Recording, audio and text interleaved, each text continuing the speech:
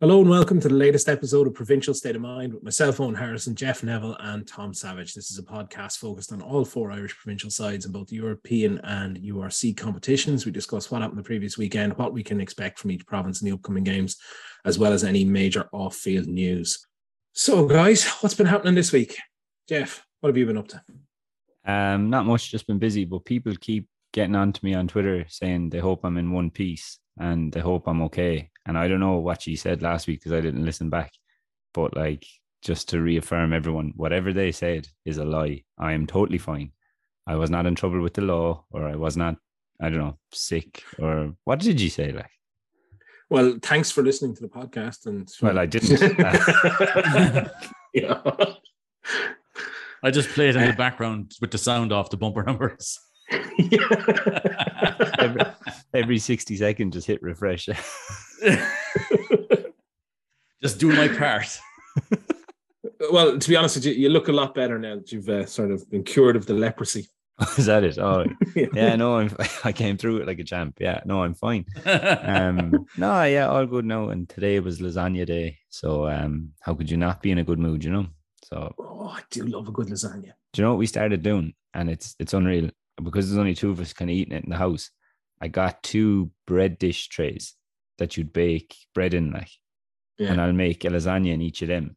Now, don't get me wrong, that's not one portion. They're not like one each, because it's massive still. Yeah, prop portions. But like, do you know, like if you're batch cooking or whatever, like, but when you do it in the bread dish, not only does it cook unbelievably evenly well, but also, do you know when you're taking it out? Do you know, like when it's in a big bacon tray or a big bacon dish, when you're taking it out, it just turns into scrambled lasagna kind of a thing. Like, but when it's in the bread dish, you just spatula straight down, fits perfect, slide it under it, lift it up perfectly square. You're serving and everything just looks the business. It's life changing. It's genuinely life changing. What I have started doing with things like that is I do get the the baguettes, and do my own garlic bread. Slice it up with the homemade, with the garlic butter. So do it all, put loads of garlic butter in, and then just toast it on the barbecue for about 5 minutes beforehand, just warm it up, toast it through. We've come full circle because you've definitely said that before on this podcast. It is, I swear to God, it's a winner. Just do it yourself. I like to put my beans into my air fryer. Yeah, we've definitely talked about this. Put them on an air fryer. We actually got an air fryer in the house as well. Jeez, they're so handy. Like. They're super handy. I refuse to use the oven. Like somebody says, "Oh, put that in the oven." I was like, "Ugh, the oven." I can put it in the oven for 20 minutes or the air fryer for 4. I don't actually have an air fryer, and my wife is, I think now, mad to get one. So I think I may have something organized for Christmas. Christmas is around the corner, yeah. Yeah, Christmas is around the corner there. I get an air fryer and an ironing board cupboard, and that's Christmas sorted. Just open the bachelor's beans or any beans, whichever ones you prefer, Heinz beans, and just tip them in there. Just tip them in, close it, put them on there for 5 minutes. What I find about the air fryer, you've got some good beans. Tom, you probably find the same. Like when the food comes out of ovens, yeah, it's hot, but when it comes out of an air fryer, like it is on fire. Like you literally can't touch it for 5 minutes. Like you don't have any of those al dente fucking white puddings coming out of the air fryer. That's for sure. Anyway. Yeah. No, everything is very thoroughly cooked, and especially if you forget to look at it for a minute or something like that. Because I don't know if you use the timer on yours, but like we'll just we'll timer it. You know, that kind of way. Like we have a Ninja here, and it's got 2 sides. And you can time it. The dual Ninja. Excuse the dual Ninja. Yeah, no, because again, very advanced air frying going on over here. I'm down with the peasants. I just have one kind of, I don't know what you'd call it, pit or a big cup, I suppose. I don't know what you'd call it. It's just one. So you can only cook kind of one thing at a time. It's not great, but if you just I'd be throwing my chips into one side. It's unreal. But my chips into one side, my fucking burgers in the other. Would you burger on it? Yeah, I throw fucking anything in there. I'd be putting cornflakes in there, all that. Whatever. Burgers must be too dry, though. I think they come out okay. But then again, I'd eat it with bird shit up on top of it. So, you know, yeah. I have no standards for food. Like the stuff I'd be eating, disgusting. When I lived on my own, I'd be eating like a raccoon. Oh, but like I Rubbish genuinely out of the think bin, like fellas can be like that when they live alone, especially when they first move out. And it's like, what's for dinner today? I had 2 sticks of garlic bread. Yeah, what? Like, what do you The mean? only for things dinner? I could find in the cupboard were bread and salad cream. So I had a salad cream sandwich. It's literally like that. What you have for dinner today? Beans. Anything? No. I remember I used to have cheesy beans, where you got your beans, but then you got grated Tesco cheese up on top of them, and it's disgusting. like it looks like slop. It looks pure disgusting. slop. Yeah. Now you're eating, it's Yeah. just rotten. But you eat it, it's just like it sustained me. Like I think I'm perfectly prepared for like if there is an apocalypse or something like that, where people are going, oh my god, how will he survive? It's like I was living in an apocalypse for many years. Nothing So this will be changes. fine. I Like, won't when interact I was- with people apart from the internet, and I will just continue my own eating habits. when I was full in on the bum life, like you'd be eating the money, you'd be getting the expired stuff out of like Super Value or Tesco. If you're feeling fancy, like out of Brown Thomas or Debenhams rather, when they had food. The Or yellow Marks tag and stuff, Spencer's. is it? The yellow tag stuff in Marks and Yeah. Spencer's, if you're feeling particularly fancy. But like I remember one time I was just like, there was some ham there, and I figured I need to eat here, so I had some bread, and it's like, oh, there's some ham there, but that ham looks a little gray. Will I chance it? So I said, like, yes, I will. Such is my desperation. And ladies and gentlemen, it was not good, that ham. It did not taste good, but I ate it anyway. Because Ham that is I have green no or standards. grey is not good. At least you didn't have to go to the gym that week to lose weight, because you did that all on your own You know, like, for 4 days after. It just happens. It's just like, it's automatic. It's It's brilliant. called Losing weight. the Ulster and South Africa diet. we've been tagged into a really weird argument there. Yeah, I saw that I too. know. On Twitter. When you see the reply kind of going, oh, you're still rattled from earlier on, are you? It's just like, what are we fucking tagged into here? I'm actually going to read one reply out, because I read it and I didn't realize we were in this kind of vacuum of replies. And the reply says, as I said, questioning how Argentina managed to spend a longer time in Durban without getting sick, and why no local player, staff or coach is sick, would make for a good discussion. I read that and I was like, what is going on here? It's like, who's asked would the it make question? for a good discussion though? I was genuinely like, why would we talk about Argentina in Durban? I had no idea. I don't feel like going full Colombo onto while a bunch of professional athletes have been shitting themselves for the last 4 or 5 days. It's just like, what? Like, no, this is not fun. I don't care about this. To be fair, this week has seen a lot of potholes and tinfoil hat wearing guys in our mentions. Melts, Whoppers, Dermots, a lot of them. Been a busy week on social media. Can I ask you a question? has. Because I didn't listen in, as we said. Who did you pick last week to win the 3 games? Everybody who won. Yeah, I thought I would think I was 100%. Yeah, I think I was 100%. I think. No, we went. The two of us went Connacht, I think it was, and Leinster, and I think we both went Sharks as well. I went Sharks as well. But that was that gone. Yeah. So No, I think you picked Ealing Trailfinders for that game. Weren't quite sure what you were talking about there. I actually picked the winners, and for anyone who doubts me, I will post the screenshot later, because I am taking this very seriously. There's no crack here, thank you. Very seriously. It's great because like I instantly forget who I've predicted the minute I say it, then it's just gone. It's like, did I say that? I'm writing them down. Like I've. Are you writing them down? I'm not messing around here. This like there. Look. Oh Jesus! Yeah, I'm not messing around. Wow. Oh, I know this is an audio podcast, but Jeff just a large kind of looked like a serial killer scrawling all over notes. It looked like It's one of just those letters. The back wall of the room. And it's all you know those he has all the letters cut out from the magazines. And to keep the score, do you know the way you scratch like the 5 as you would if you were in prison or something? The 4 lines in the 5th goal. Oh God. Next to my Nick Timoney poster. Right. I think we'll move it on from there. We'll start with a bit of rugby then. We'll start with the first game from last week, which was Connacht against Scarlets. Connacht had a bonus point win over the Scarlets, 36-14, with trials from Niall Murray, Jack Ainger, 2 from Mac Hansen, and a penalty try. Another good performance from Connacht. Again, I thought their set piece was very solid, with their line out especially good. I think their line out, to me, is very interesting at the moment. They're being very picky in terms of when they're contesting, but when they do contest, they're being very effective at shutting down the opposition line out and giving them scrappy ball to work off. I think this is this the second game where they've reduced the opposition to less than 80% efficiency on their ball. So, they're really showing that. The scrum again was solid, but I think it was, to me, the big one was Connacht have started to play less ball in the wrong areas of the pitch. They're not hanging onto the ball and they're kicking it a lot more.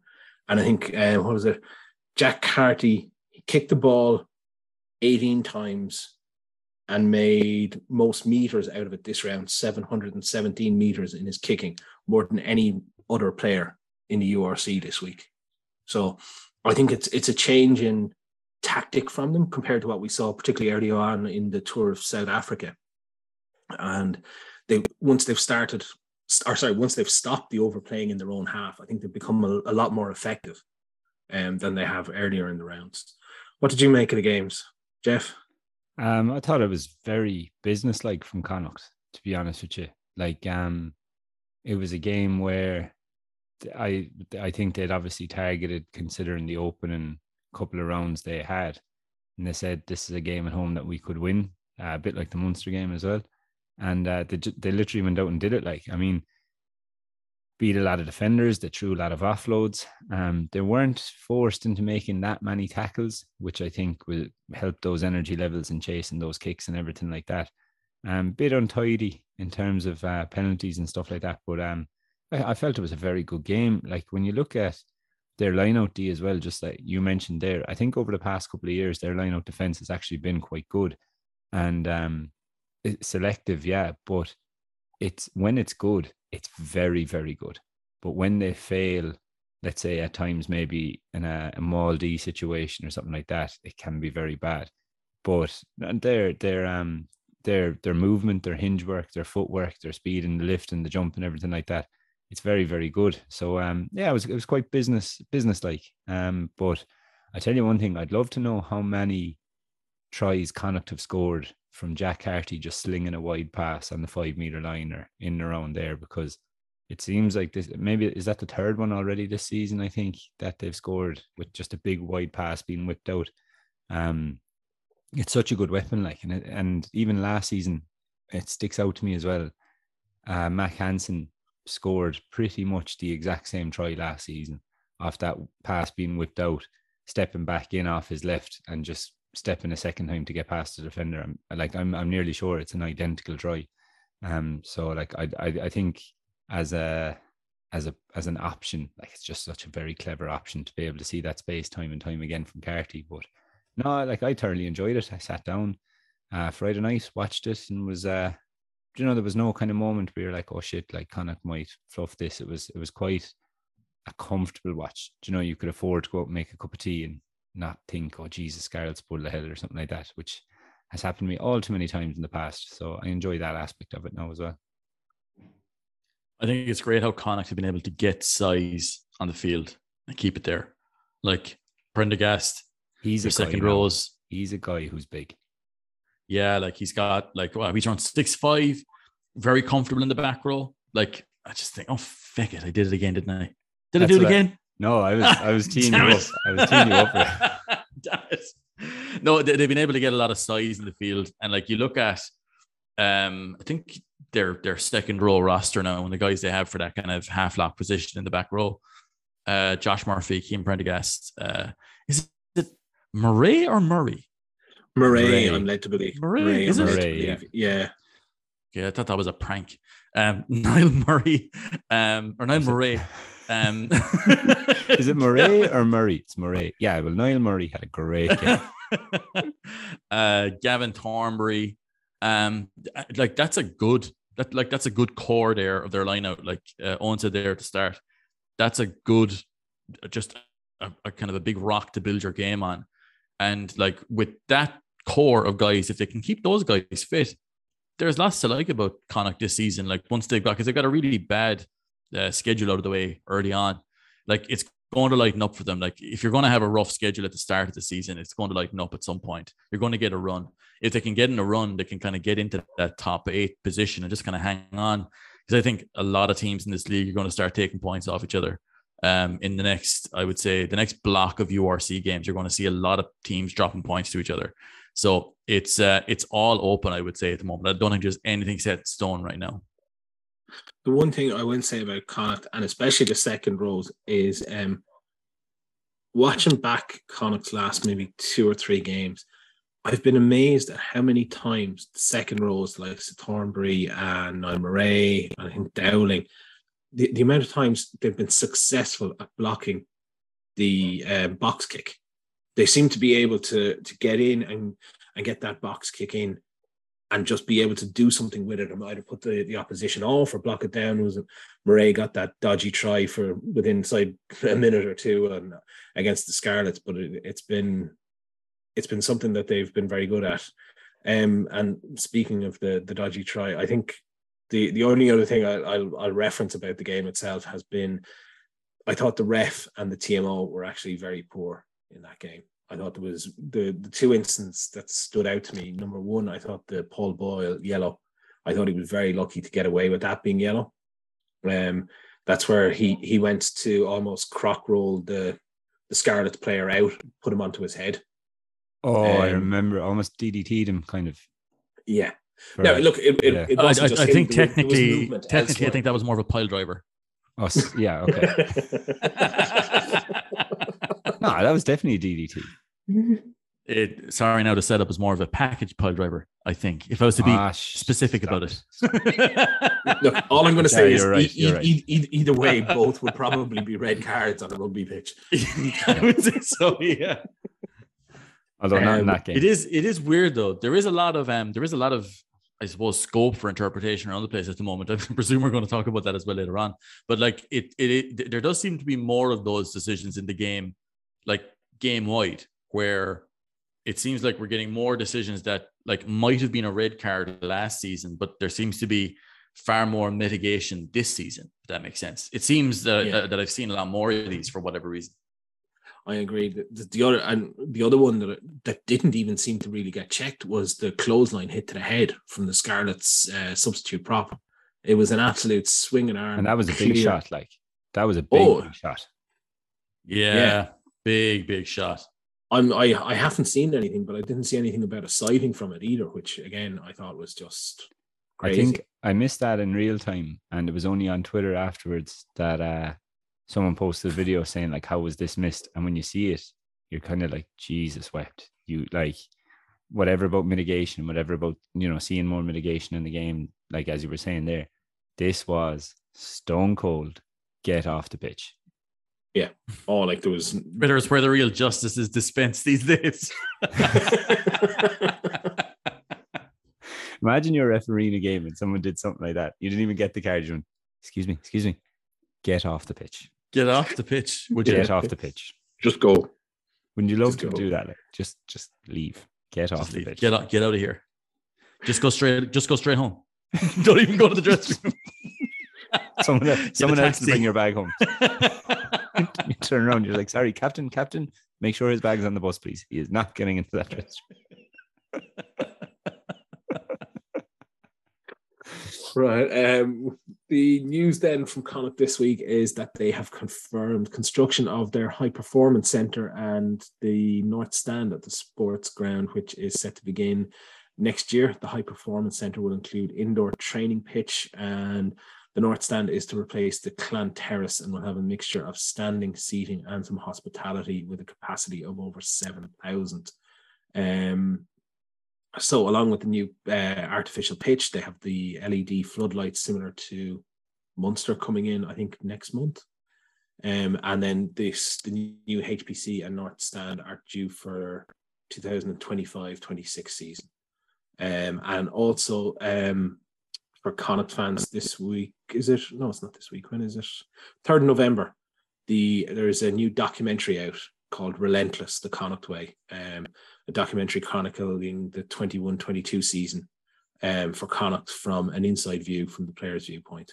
And that's on I got RT. so many invites to that, to go see the premiere of that. And it's like, please RSVP. And I was just like, it's in the bridge in Dublin. And Andy Friend. It's Connacht. And it's Connacht. Why are you asking me this? Because they know you're good friends. I'd have to drive to Dublin and stay overnight. Why? That's literally the total opposite of Tom's dream day. Yes. Go to Dublin. This is like, okay, you're losing me. You're losing me here. To see a Connacht documentary. He's like, what? I have so many enemies there. Dan McFarlane will be waiting in an alley if you pop out and get you and you're going to it. It looks class though. As again, I've only seen the ad, but that looks unbelievable. I can't wait to watch that. November 3rd, is it? November 3rd on RT1. Yeah, it looks like it's going to be unreal. They look like they've got lots of lovely, very expensive looking drone shots, which I always like in a documentary. It's like, there's serious business happening here. Nice drone shots. Is that a nice font I see? Tom, are you sure you weren't watching wedding videos or something like that? I watch those all the time. It's like a nice drone shot of a sports wedding videos. TRK weddings. Yeah, they even did that. You film them and I'll go. But if you film, I love those documentaries where you do the film thing and at the start, and they did it in this documentary because I've seen an ad for it. They went boom at the start with the drone shot. And it's just like, oh, hello, what's happening here? And it kind of does it fade to black? Is it kind of a thing? Kind of fades to black a little bit at the start, and just like, oh, this is a serious documentary for serious people. Nice. Well, you see, what you could do for TRK, I'm interested. For TRK weddings, if you get Jeff to go to it, you just make him wear a GoPro on his head all day. Exactly, and just have a really extreme fisheye. Yeah. Just kind of walking around. And then I wouldn't be allowed to speak to any of the guests because it would just be my voice all the time. Yeah, exactly. Yeah, you can't talk. And you have to be up at the altar with the couple just to get the close up. Don't mind me. And you can just hear you muttering to your man. It's like, say yes, say yes, say yes. He says yes. Well done. Well done. Good man. Proud of you. Doesn't she look fabulous? At mealtime, it's just a video of me looking into soup. I'm just like, a bread roll. I can't wait to put boom over Jeff eating some soup. We're sending his steak back. Sorry. This isn't good.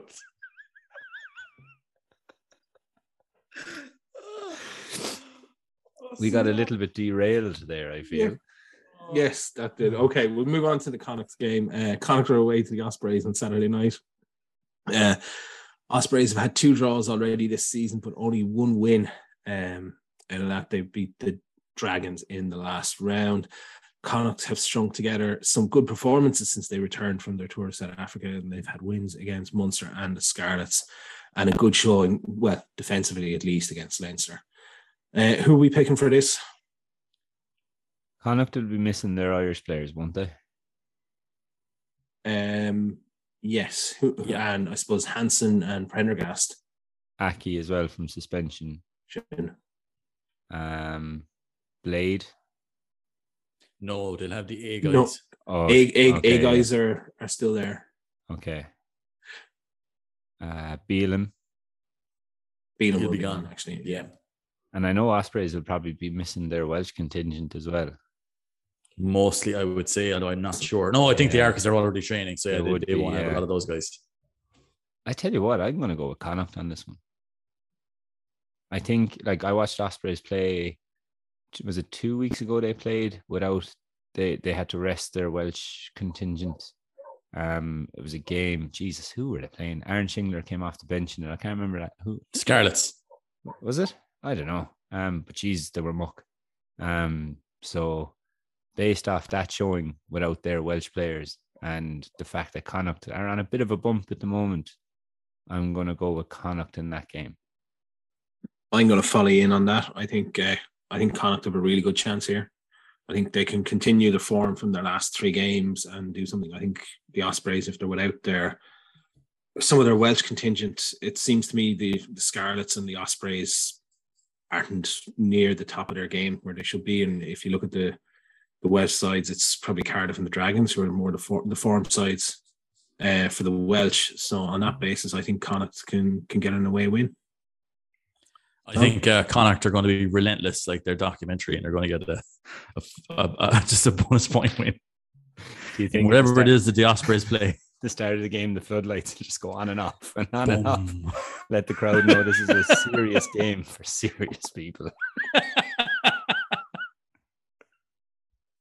Yeah, I'm going to go with Connacht to go for a win over there. 3 for Connacht. 3 for Connacht. Perfect. Moving on then. Next up was the Sharks against Ulster, which was postponed. And one of the many things that gave us the tinfoil hats, melts, and potholes in our mentions this week. The game was postponed against the Sharks was called off due to 29 Ulster players and 13 staff being affected by E. coli and norovirus. On Saturday before the Munster-Leinster game, Stuart McCluskey tweeted, I don't know if he saw it, but he tweeted an article he had done in the lead up to the game, and it was like, we're feeling good about this game against the Sharks, and he just retweeted it and he was like, I think I spoke too soon. It's very weird to have a game called off like that. It's just very unusual. I think if it was at home and the Sharks were fine but Ulster were still affected, it would be a case of like find players. But like, yeah, and that late in the day, traveling to South Africa, you're not gonna be able to. No, you wouldn't be able for that. Like like I don't blame them for not playing, because like some of that stuff it can start piping out fun and games from both ends. Imagine getting hit in your midriff by one of those Sharks players when you're not feeling 100%. Like, I know we talked about your grey ham earlier, but this is like part 2. This is back with the vengeance. You'd be spraying like one of those lawn sprinklers after it. It's lava coming out from both ends. Yeah. Like, I don't mind. Like people are going, oh, they should have played the game anyway. It's just like, you know what? Just go home. Could not. Just go home. You could not. Like, they were down props anyway, so you couldn't safely play the game regardless. Like, if it was a case that it was just like fucking some outside backs or whatever who were down, yeah, you might be tight for numbers, but you probably end up playing the game. They were down props as far as I'm aware, so that made it unsafe for them to play. You know what? Just they'll work it out. Like, I can't see them replaying this game. Oh no, I think it'll end up getting done by committee, so nobody will be happy except the Sharks probably, who will more likely get a walkover bonus point win. But if they don't, if the Sharks aren't awarded the win there, like, I think, like, while I went for the Sharks last week, I think a lot of people probably thought the Sharks would tip that last week as well. So if it goes to a committee and they, I don't know, split the points or something like that, I don't see the Sharks being happy whatsoever. No, and rightly so. Like, I don't blame Ulster for not playing. You can't help if you get, whatever the fuck they had there, norovirus, that virus you get in Resident Evil, whatever it was. It's, I suppose, the two things. E. coli is a bacterial infection, which, there has been some of in South Africa. But norovirus is effectively the winter vomiting bug.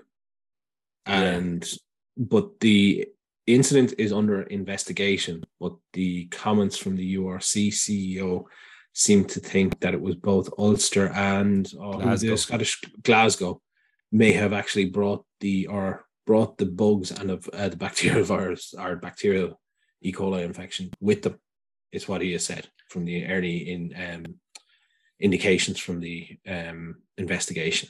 Now, I don't think there's any way that the Sharks don't get all the points if that's awarded by committee, because look, there's no room for Ulster to go back down for a week to play the Sharks. No, fucking walloped.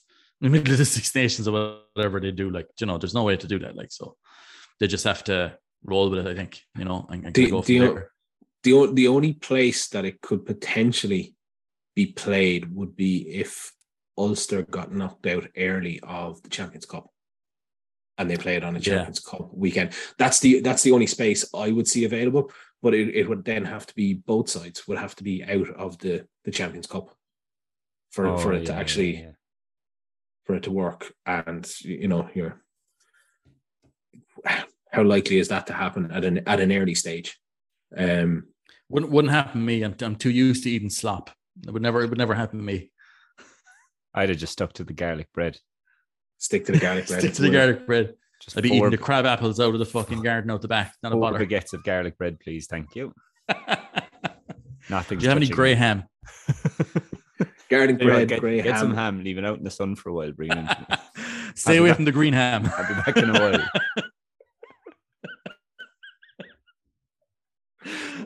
The green ham made me a little bit delirious. Right, we'll leave the Ulster game preview and we'll move on to the final game of the week, which was Leinster against Munster. Leinster beat Munster 27-13 thanks to tries from Scott Penny, Dan Sheehan, Luke McGrath and Rob Russell. Munster's try was scored by Gavin Coombs. Scoreline sort of suggests it was an easy enough win for Leinster, but I think it's a lot close. It was much closer than most fans and pundits were expecting, especially after the teams were actually announced and the starting lineups were there. We were saying last week, as Jeff knows, I think he was listening very intently. I listened to this one part. We were kind of saying last week that we weren't expecting a Leinster win here by any means.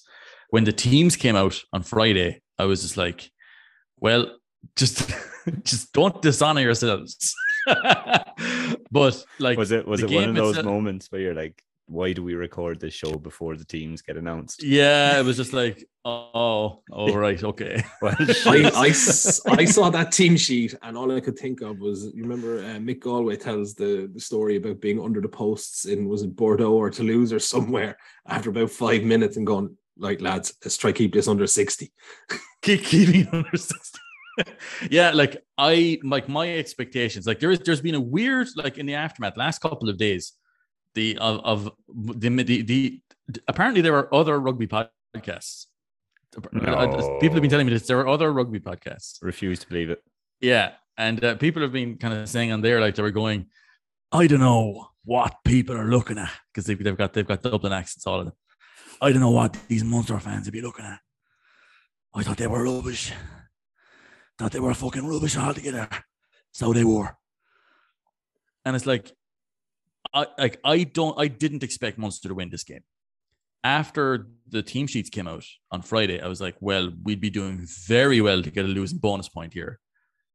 And I wanted to see a bit of fight and physicality and a bit of spite and bitterness as well from Munster in the game, and put it up to Leinster. Like, make Leinster fucking fight for it. Because the last 2 games that Munster played against Leinster were fucking pat cake bullshit for the most part. So this game had a lot of stuff that I liked. And look, the performance wasn't fantastic from Munster. There was a small few bits and pieces here and there, but there was enough there, given the disparity between the teams. Like, people are kind of going, well, on the same podcast, it was like, well, Leinster had injuries too. So they did. I think it's the canary from those carbon monoxide ads. I think he's on it. And at the end, what do you think of the game? Tropic.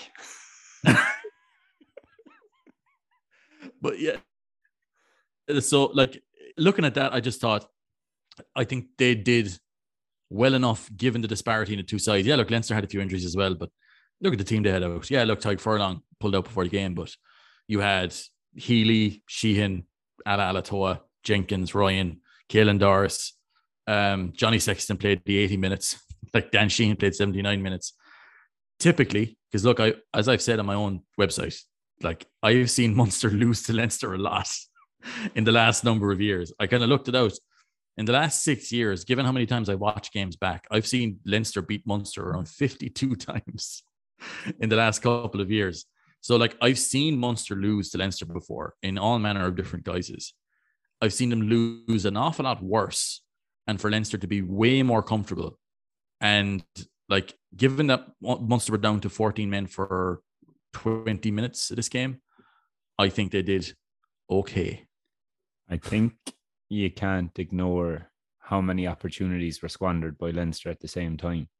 Oh, true. Yeah. Like that first like, there half was a bit could of have been a blowout. Like there was a bit of luck involved for sure. If passes stuck, if knock-ons didn't go, and I know it's all ifs and buts, and they did, but like, yeah, and you need luck, and I think people forget that as well. Like if you talk about teams winning Heineken Cups or teams winning URCs or whatever it may be, whatever competition, people talk about players and people talk about moments and people talk about lineups or whatever it is. People very rarely actually mention luck. Like you do need a bit of luck, and be that so important.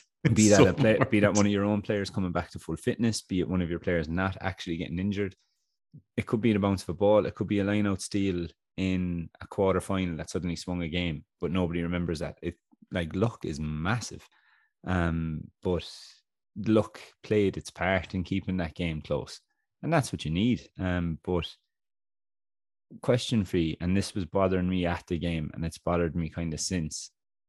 15 minutes left, they were about 9 points down, kickable penalty. What do you do? They should have gone for posts.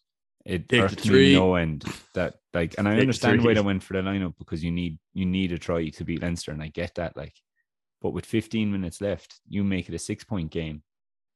Momentum, it changes the complexion. It kind of change, like it obviously changes the scoreline, but it makes you that little bit more. Oh, fuck, you know, we have to do something here to put this to bed. Like they're not going away because you needed 2 scores anyway. Yeah, but you're there to get the first. Just take it, like. But I think with that, it changes it changes the mentality. It changes Leinster's mentality in that, okay, if we give away a bad pass or something, and an intercept try, we've lost it. Yeah. You know, it changes. They don't have that freedom to play again. I think also you look at the last sort of 10, 15 minutes, Leinster were bringing Lions. They were bringing Jack Conan off the bench. Munster ended up playing whatever it was last 10, 15 minutes with, was it Jack Scott Buckley in the back row? Scott Buckley and a 19-year-old Runan Quinn. That's the difference. They also didn't have a second row from 50 minutes on. In terms of you had Coons moving in there, like the Leinster line-out struggled. The Leinster scrum was iffy with 2 loose heads against it. I'm not saying Munster were anywhere near what they needed to be, but they put it up to them. You were saying there, Jeff, you need a lot of luck. I would think that what Munster did, particularly in the first half, was it's a different defense that Munster are using now compared to last season. And what they were able to do, even when they were a man down, like I had people in my mentions going on about, well, you know, Leinster dominated that first half and they got so many meters run and things like this and gained it with ball in hand. It was against 2 yellow cards. You're going to get that.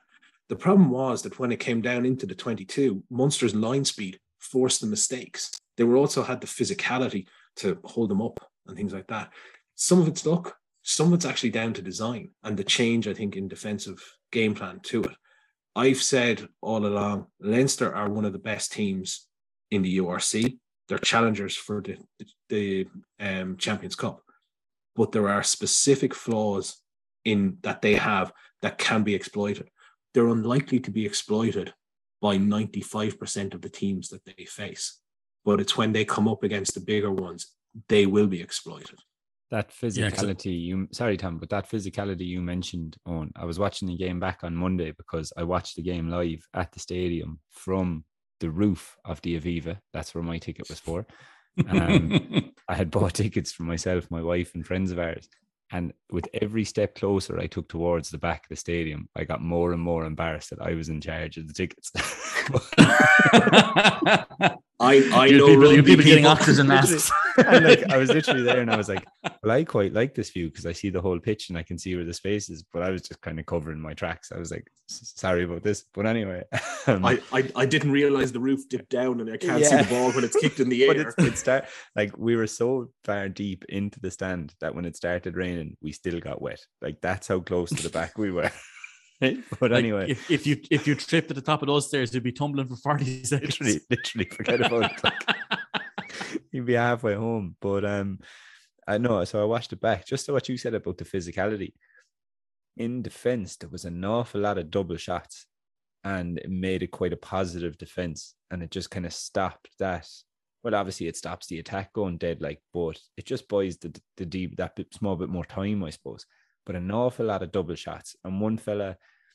I don't know how, like, I didn't watch it that deep. I was just kind of watching it again, but it always seemed that after that double shot, one kind of had free license to just go for it, like try and change the picture of the ruck if you want, whereas the other one straight away is on guard or pillar, whatever you want to call it, and they just moved. But like the physicality was unbelievable. I felt as well that as good as I thought Niall Scannell has been so far in the URC, I felt Diarmuid Barron was class. Oh, I felt very good. So explosive in nearly everything he did. I felt he was very, very good. And the other fella who stuck out to me was John Hadnett, who I felt was non-stop work, exceptional as well. Yeah. I think like you mentioned there, like I suppose for Munster riding the luck, there is an element to that because, like, I mean, what Leinster are very, very good at doing is like using a high pass per carry opening 20 minutes to just blow teams away inside that first 20. I think there was 2 opportunities where they blew it, where that screen ball to Sexton, where fucking 49 times out of 50, that goes wide to the 4 guys they have outside there, and it's a try any way they want it. That was an uncharacteristic mistake. There was that pass, Keane Healy, where it looked like he was trying to kill Jamie Osborne and got him in the face. But like overall, I think that like the way Munster reacted to that as the game wore on showed a bit of battle and showed a bit of fight. And like that's where Munster are at the moment. Like when it comes to the rebuild that's going on mid-season, like this is not something that's happening over a preseason or an extended break in the year. Like this is Munster fixing things and changing things as the season is ongoing. With a fucking injury list like something out of the PSOM, it's brutal. And even mid-game was brutal. I think that they did well enough to come away and be thinking, okay, there's something for us to take here, rather than last year to be going, well, that was fucking rubbish for the most part. I think if you look at it, as I said, Leinster are looking to win Europe. They would be almost expected to be in a URC final, and they would be hoping to win the Champions Cup. That's their level. Munster, because of the rebuild and everything else that's going on, are hoping to qualify for the Champions Cup next year. That's the difference in expectations. That's the difference in level at the moment. And that's just being realistic about it. I heard today somebody saying that, a few Munster fans they saw were like, looking at Leinster's injury list and kind of going, we've a chance. It's like, where did you find these people? Who is thinking this? Like, I found them. Where were you? A Starbucks in Donnybrook.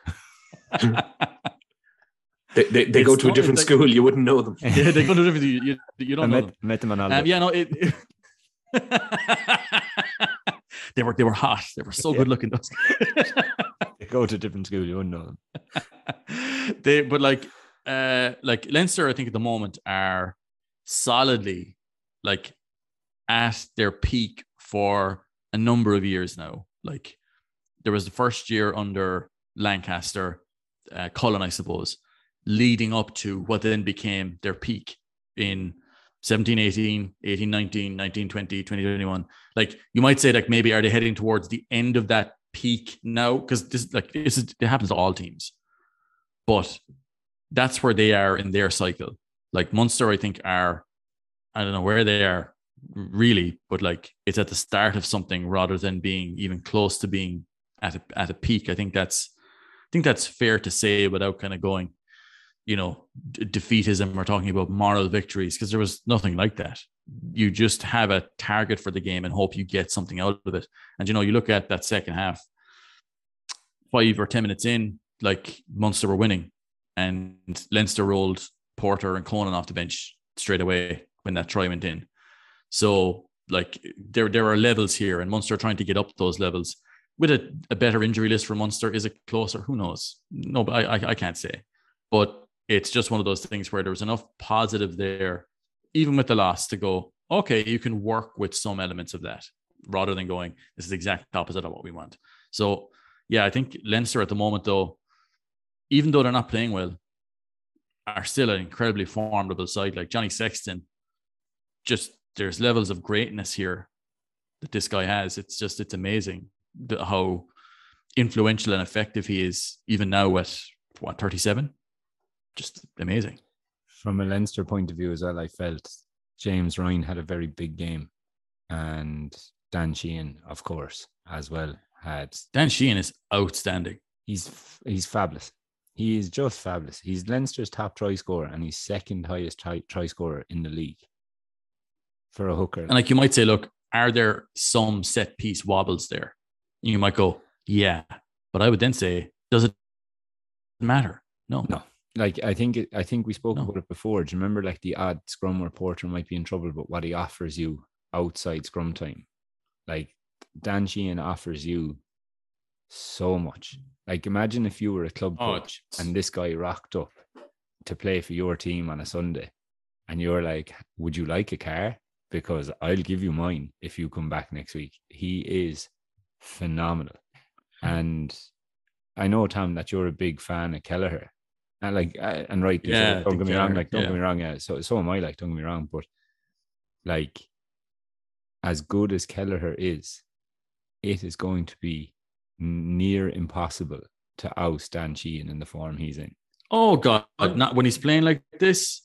Impossible, I'd say.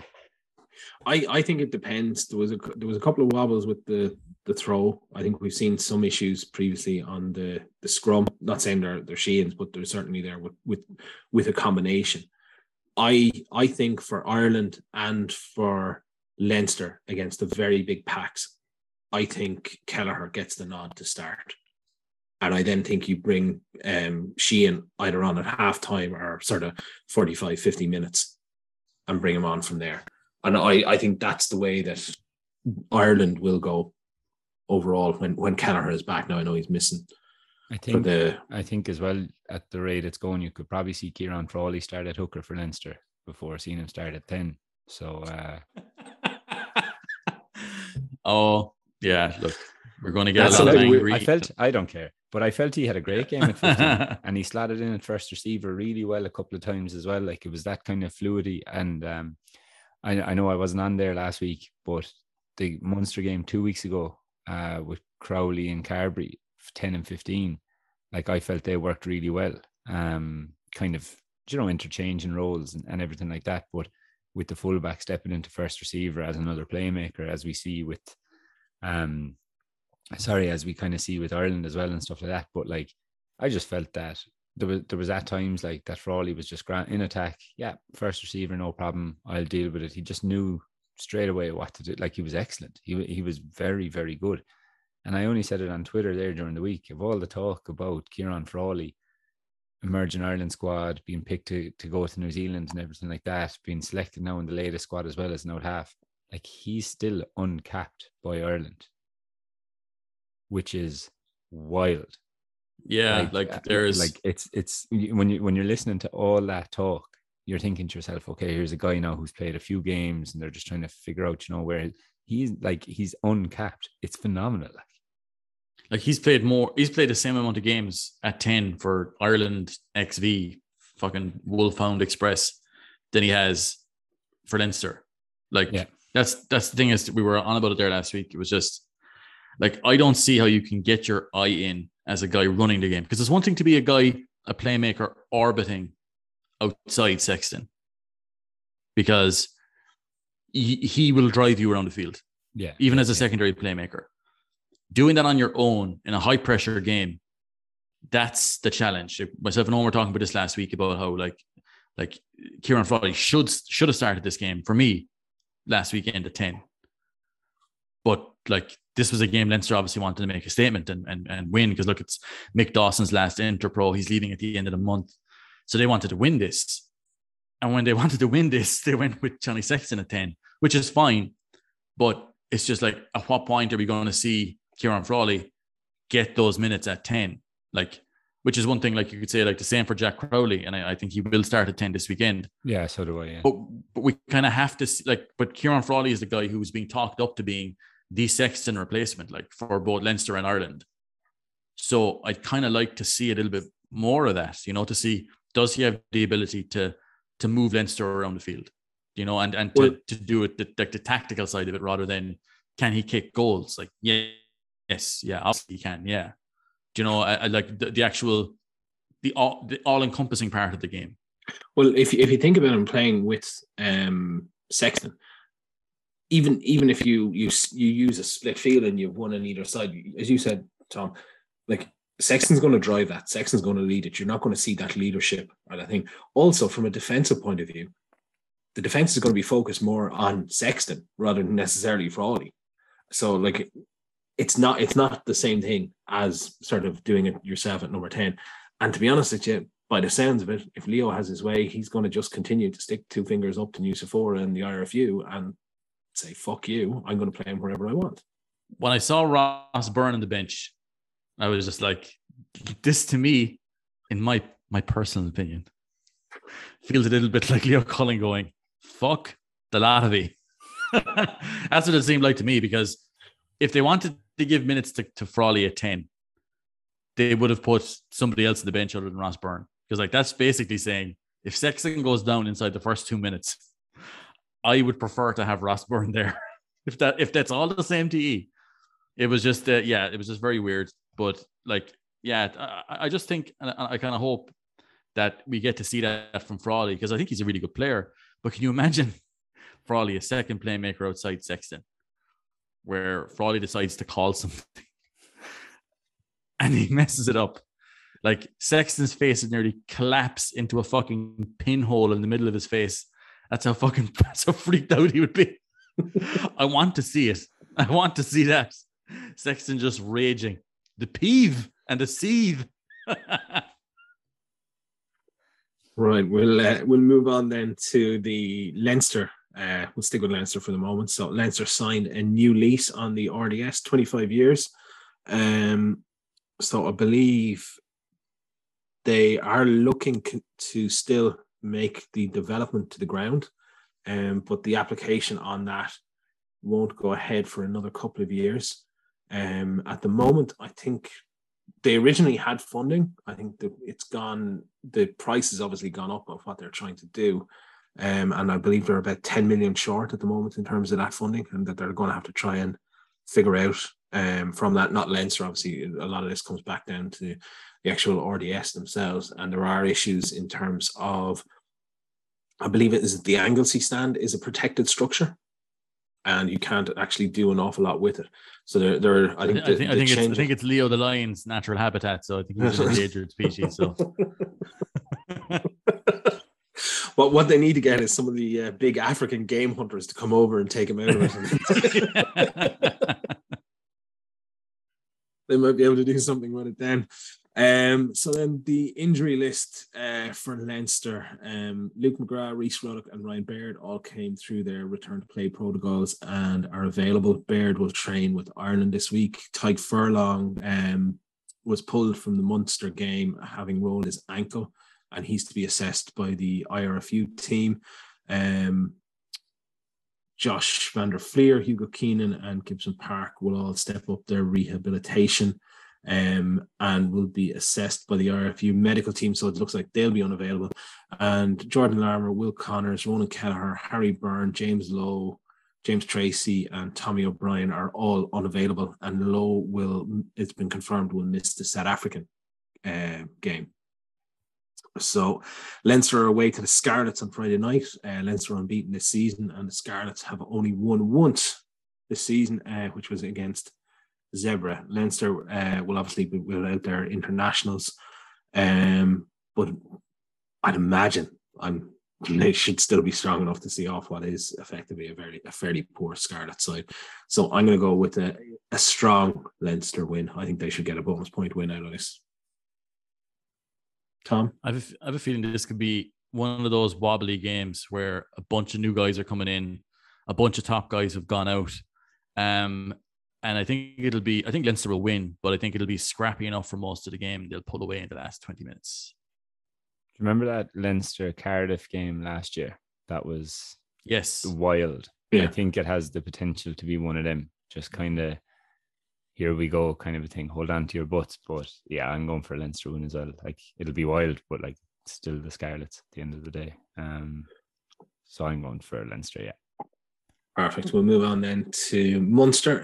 Their injury news is Stephen Archer is due to have surgery on his ankle. Jack O'Sullivan, Liam Coombs, and Tom Ahern and John Klein are all to have scans and assess injuries and knocks that they've picked up. R.G. Snyman, Jack Daly, Alex Kendlin, Paddy Kelly, Keith Earls, Andrew Conway, Fineen Wycherley, and you're just going down through the squad list there on Wikipedia. This is the squad. This is they're all unavailable. Edwin Idogbo is progressing with his rehab, and his availability is to be determined later in the week. Alex Kendlin is stepping up towards training, but he'll still be out for a couple of weeks, while Simon Zebo, Mike Haley, and Roman Salanoa should all return to full team training this week in terms of the injuries. And Munster then Andrew Conway, Keith Earls. Oh, I have them in there. You mentioned them. Yeah. Oh, did you mention them? Oh, sorry. I did mention them. You drifted off in the 10 minutes that I was listing out the names of the injuries. Tom was there, and Tom was like, Andrew Conway. Now he's a guy who he's a guy who's injured. As is Keith Earls. He's also a guy who's injured. He's properly injured.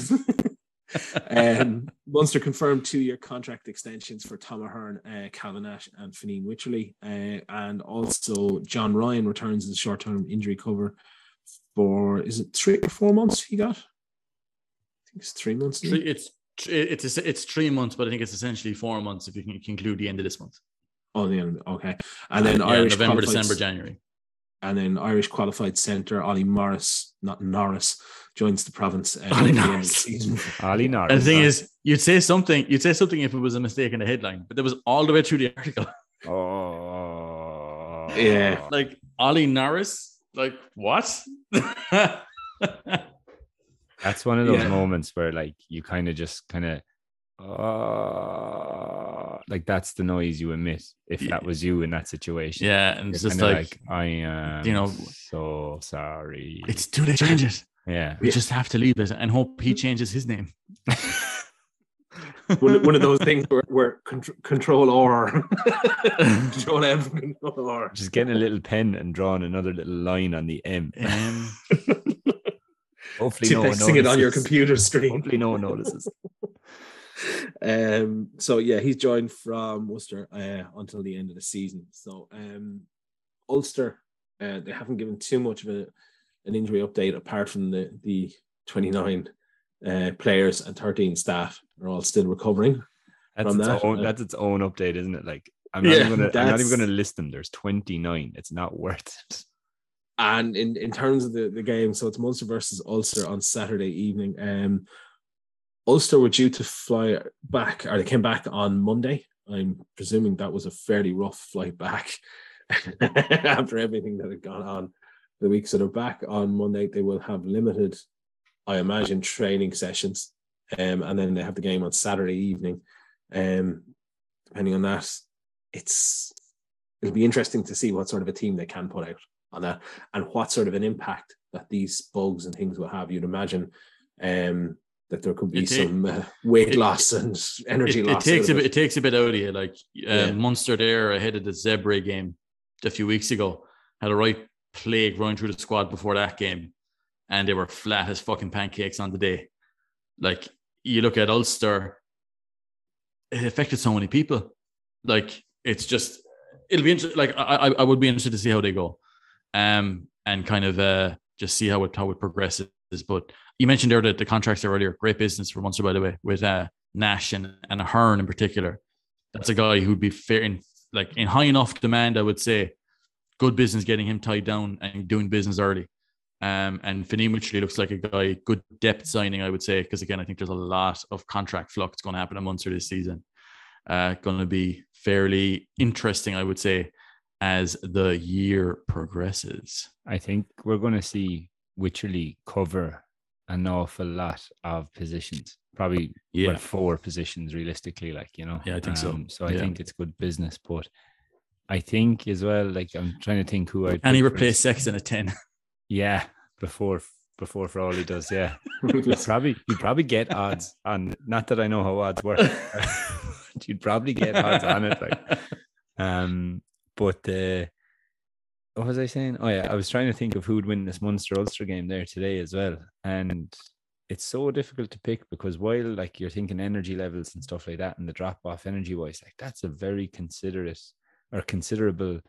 injury list from Munster there as well. So it's kind of yeah, and apparently a lot of the guys you might think who are touch and go for that are not going to make it. So it's our go, yeah, or our touch. I don't know which one. Which one would you say is in touch and go? Which, if you had touch to pick one of them, go, is one touch and go. I don't know. It doesn't even make any sense when you think about it. Couldn't you break it down? Touch and go. Who? Me? You're in. We might get a game actually at the weekend. I have my boots and I'm willing to travel to Limerick. I actually am in Limerick this weekend. Actually, I didn't realize that. Yeah, I am as well. I'm short. Try and get to the game. I'm unfit. Yeah. I might have a hamstring trouble. It depends who's against me. But as it stands right now, put me on in the 65th, 70 minute when those energy levels are flagging, and I'm your man. Yeah. I'll run back. I will run back exactly one ball and then hide in the corner till the game's fucking over. Because the 5-minute impact player. I would be. If you want to see me, I'll be the third guy arriving to the puck.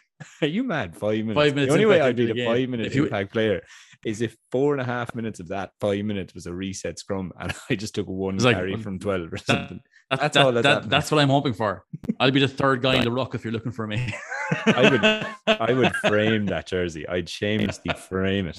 I'd be that pothole in the pub 30 years time. Did I ever tell you about the time I used to play for Munster?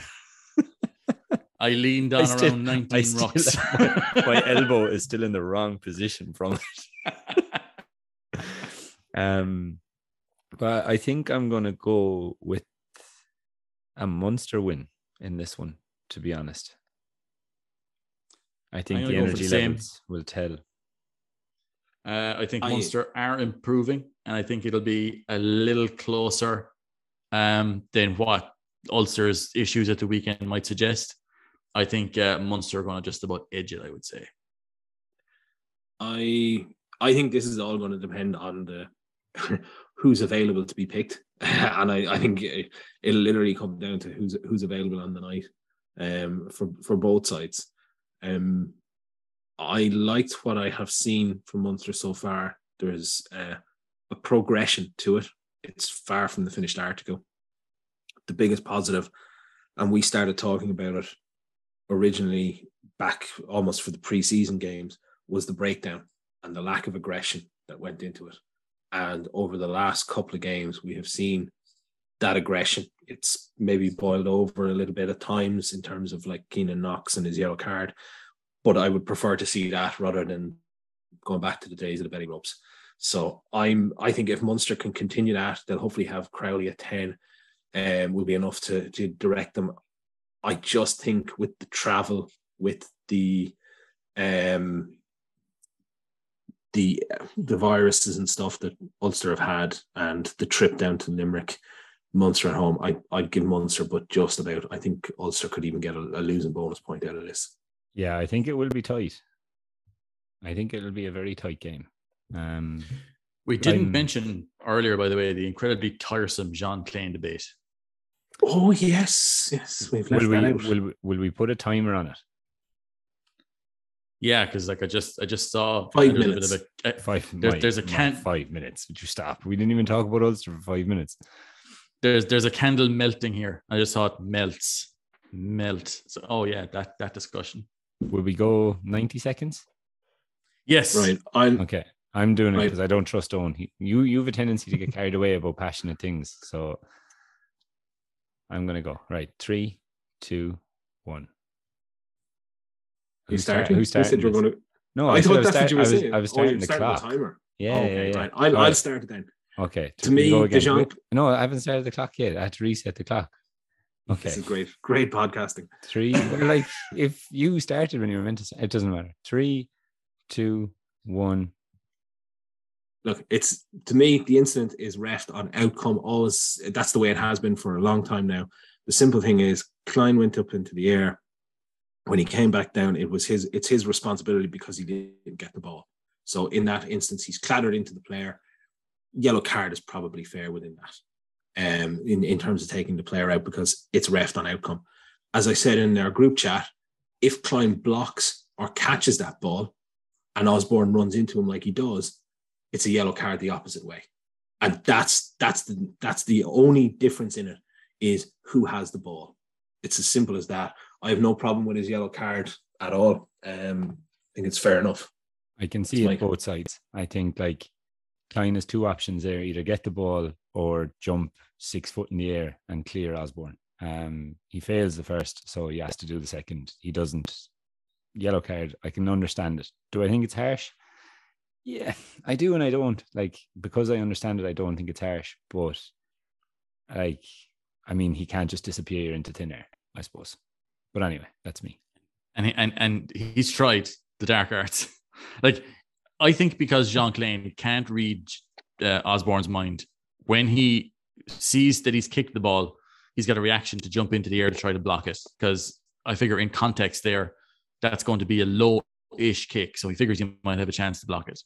When he's in the air, he can't then just like fly, like hit the fucking jetpacks and then just go flying straight over him. So he's got to come down somewhere. I think it's a rugby incident, but I understand the yellow card. I think calls for a red card and stuff are melt adjacent. We were 15 seconds over there, but like, that's not bad. That's not bad at all. We should do this for every topic. We'd only have it like a 10-minute podcast. Not the intro though. Like, we can have the intro the same, but the rugby we could go. You've 90 seconds. Just we need to put hard controls on this rugby stuff. Yeah. Until we know what's going on. Are you going to the game on Saturday, Tom? I was supposed to be going for the game. I was supposed to be doing radio, but with my other work, I won't be able to do it, unfortunately. Oh, okay. Are you going on, yeah? No, I don't think I'm going to be able to make it this week. Family commitments. I only go to games that I'm being paid to go. Okay. Well, if you want, that's the only games I go to. I'll go if you pay me. No problem. Absolutely. You want to take it? In fact, I'd love one actually. Yeah, because I only realized there I'm actually going to Limerick this weekend. So if you sort me out with a ticket, I could. There's nothing I can offer you, but I'll take it. In fact, if you have 2, because I could probably bring a friend.